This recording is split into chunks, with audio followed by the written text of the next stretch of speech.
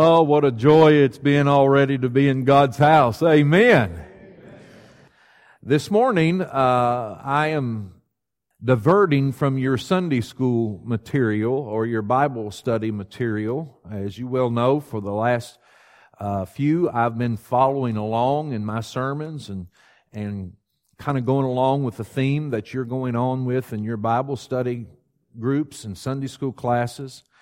And I felt impressed of the Lord to kind of break free from that for a few weeks and leading us up to Thanksgiving and Christmas, but at least for the next 3 to 4 weeks to preach a series entitled Not Far from the Kingdom.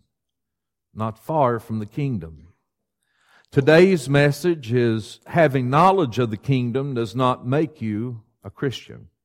And I'm going to ask you to turn with me in your copy of God's Word to Mark chapter 12 and verse 28. And if you are physically able, I would invite you to stand again in honor and reverence of the reading of God's holy Word from Mark 12, 28 through 34. And one of the scribes came up and heard them disputing with one another, and seeing that he answered them well, asked him, "Which commandment is the most important of all?" Jesus answered, "The most important is, Hear, O Israel, the Lord our God, the Lord is one. And you shall love the Lord your God with all your heart, with all your soul, with all your mind, and with all your strength. The second is this, you shall love your neighbor as yourself. There is no other commandment greater than these." And the scribe said to him, "You are right, teacher. You have truly said that He is one and there is no other besides Him. And to love Him with all the heart, with all the understanding, and with all the strength, and to love one's neighbor as oneself, is much more than all whole burnt offerings and sacrifices." And when Jesus saw that he answered wisely, he said to him, "You are not far from the kingdom of God." And after that, no one dared to ask him any more questions. May God bless the reading of His Word today. May we receive it by faith. Amen. And you may be seated. Father, today I come to you again, thanking you for your blessed Word, thanking you for your presence here, thanking you, Lord, for the Holy Spirit. And I ask, Lord, that you would take a very weak servant and empower me, Lord, to preach this gospel. And Lord, that you would move in our midst today.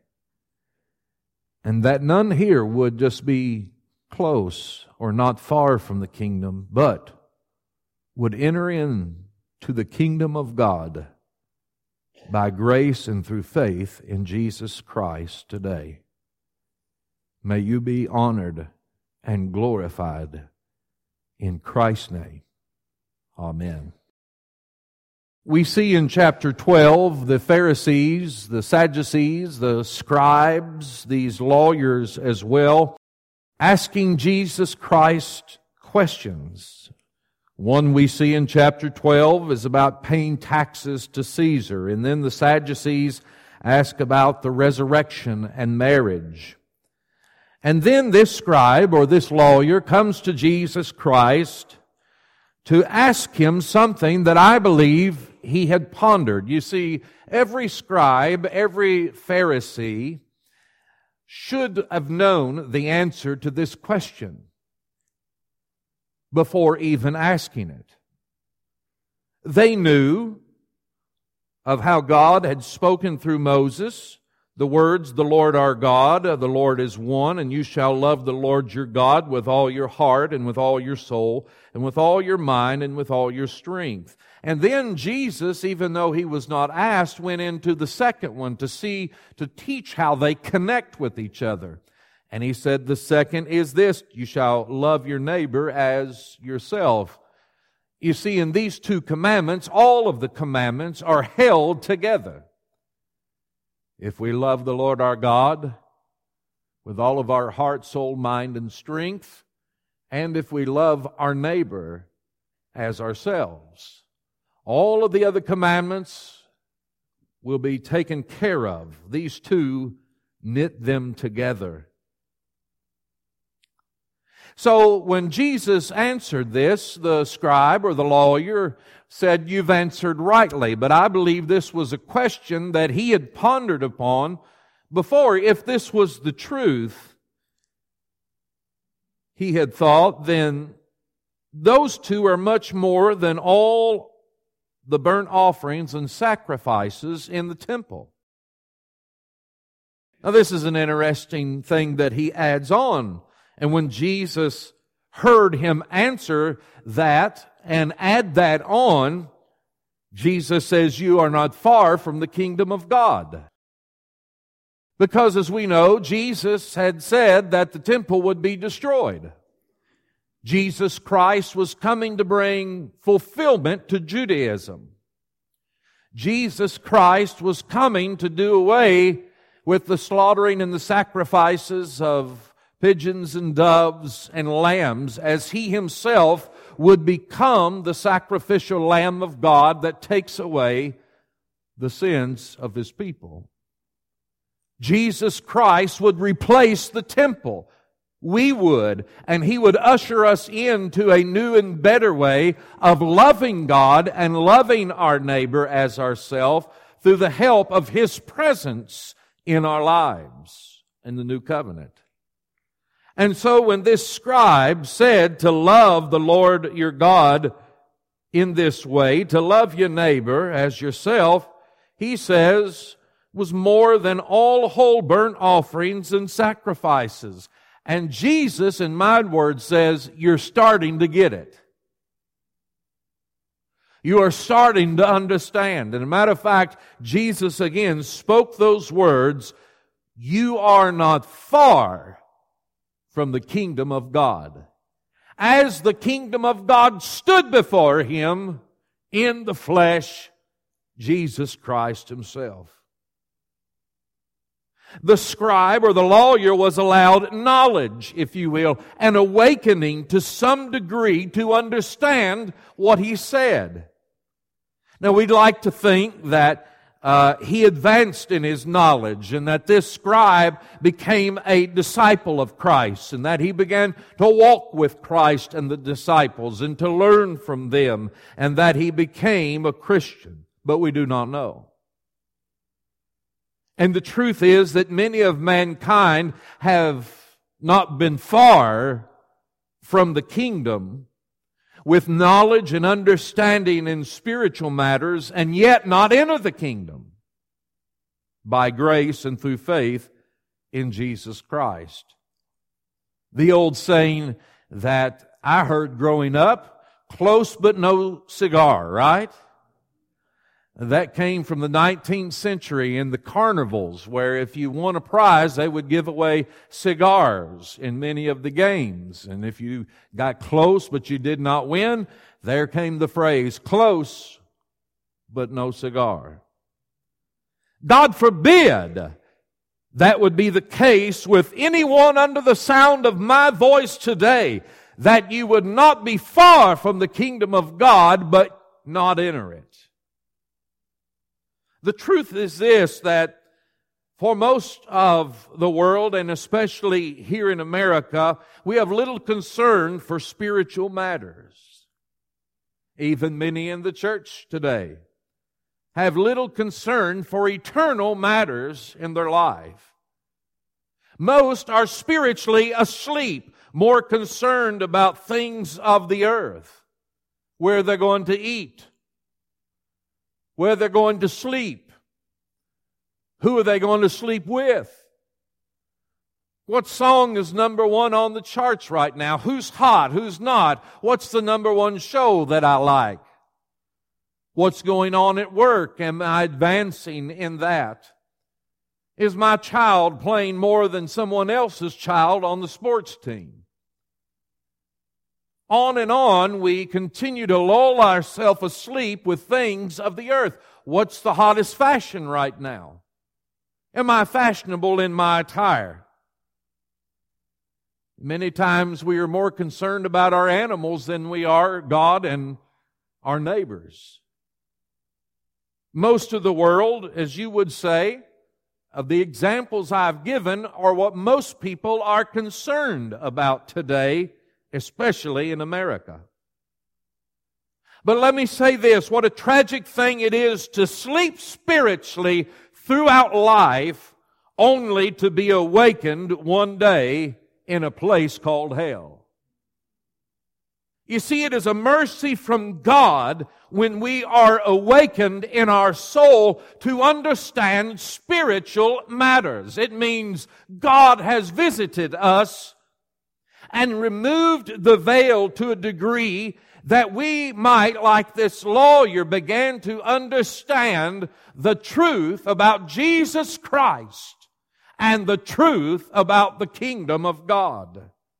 It is a mercy from God when we are awakened in our soul to consider our relationship to God and the eternal world. And that can mean that you are not far from the kingdom.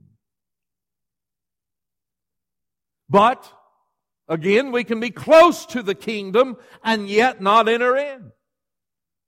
Jesus Christ told the scribe, you are not far from the kingdom. We can choose to take advantage of the awakening and move into the kingdom and to receive Jesus Christ as our Savior. Or we can choose to sing ourselves back to sleep spiritually with the earthly tunes, not willing to deal with the anxious feelings of knowing that there are decisions and preparations to be made that last throughout eternity. Beloved, let me give you a warning today that I've given you before, but I give it again. Every time that the soul is awakened to eternal spiritual matters and not dealt with, it leaves the soul even more drowsy than before and becomes more difficult to be awakened the next time. The heart grows harder. The mind begins to become used to hearing the message and becomes numb to it. But let me give you a second warning today. Being awakened to spiritual matters is not something to rest in or upon and in itself. You might ask, what do I mean by that? Well, everyone in here today might well understand that there is a God and that He is the creator of mankind and the universe. You might understand that Jesus Christ is God's Son. You might understand that He died on the cross for your sins. You might understand that there are angels among us, that there are demons as well. You might understand that there is really Satan working against the children of God and the will of God. You might understand that there is a heaven and a hell. You might understand all of these things in your mind and be close to the kingdom of God, but that does not mean you are a Christian. Being awakened to spiritual truth just means that you are not far from the kingdom, but it does not mean that you are a citizen of the kingdom. Because Satan and the demons know all of those truths that I just spoke, and yet they are damned for an eternity in hell. Judas himself slept beside Christ on many nights, ate many meals with Jesus Christ. I believe he understood all of that, and even when he betrayed Jesus, he felt so guilty because he knew that he had betrayed an innocent man and the Son of God, and yet he was so close to the kingdom and never entered it. Think of if you had a skin disease, and it was a very aggravating, difficult to live with, and you went to the doctor and you got a diagnosis. and you went to a second doctor for another opinion. He gave or she gave the same diagnosis. You went to a third doctor, the same diagnosis. And you know exactly what the skin disease is. Not only that, each of those doctors gave the same opinion to what the cure for your skin disease is. You could know each lesion or abrasion or boil. You could count them, know the number of them on your body. You can even name them. You can know all of that. You can know what the disease is. You can know what the cure is. You can know the number of abrasions on your skin. You can name them, but that doesn't mean you're cured until you apply the medicine or the cure to your body. It's the same with Christianity, friend. Your house could ignite one night, and you could be awakened by the fire, and you could sit on the edge of your bed as you see the fire burning, and you say, wow, I'm glad I was awakened to the fire, but yet not leave the house. Now, aren't those silly? Because the truth is, if we went to the doctor for a skin disease and we knew there was a cure, we would take the medicine, or we would apply the cure. None of us here today in our right mind, if the house was on fire, would just sit up on the bed and say, I'm glad I was awakened and I know the house is on fire, but we would gather what we need and get out of the house and make sure our family or friends are safe. And yet some today see hell as a true reality. They understand that there is a God, that there is a Christ, that there is a devil, that there is heaven, that there is hell, that there is a heaven to be received and a hell to shun. You know what needs to be done, but still sit while earth below is beginning to give away and your feet are becoming warmer because of the judgment of hell that is coming upon you. Not far from the kingdom, but not in the kingdom. But there is good news. Salvation is closer than you know. There is hope in Jesus Christ. And this is not His will, as we're told in the Scriptures, that any would perish and be separated from God throughout eternity. This is why Jesus Christ came. This is why God came in the flesh to dwell among us, to seek and to save lost souls, to build the bridge between God and man, that we could walk across and be restored in our relationship with our Creator. Maybe today you've been made to see these truths. You are not far from the kingdom. But again, salvation is not just knowing our sin and our need for a Savior, but by grasping the deliverance provided in Jesus Christ. Applying the cure, if you will. Receiving the good news by faith in Jesus Christ. How do we do that? First, we repent, and the word repent just simply means that we turn in a different direction. We turn toward a specific person, Jesus Christ. This was the message of John the Baptist. Repent. This was the message of Jesus Christ Himself. Repent, the kingdom of heaven is at hand. When Peter was filled with the Holy Spirit, after the day of Pentecost, he began to preach repentance. Turn to Christ as the way, the truth, and the life. Repent of your sins. Understand that you are a sinner. Yes, many understand that, but turn to the cure, to the one that came to wash away our sins, Jesus Christ. This was the message of Paul, and it is still the message today for Christianity. We must repent and turn toward Jesus Christ. Secondly, we must believe. We must believe not only that we need salvation, but that Jesus Christ is the way to salvation, and that He is the only way to salvation. He is the only name given unto man under heaven in which lost man can be saved. And we believe that He was born of a virgin. We believe that He lived a perfect and a righteous life. We believe that He became sin for us on the cross. He bore our sin, and the wrath of God was poured on Him on the cross so that I would miss the wrath of God. He became the sacrificial Lamb of God, the only sacrifice in which God would accept and be pleased, that He died on that cross, that He was put in a tomb, and that on the third day He was raised by the power of God and resurrected and walked among His brothers and sisters, that He ascended into heaven, and that He's coming back for His own. This is the good news, and we must believe it.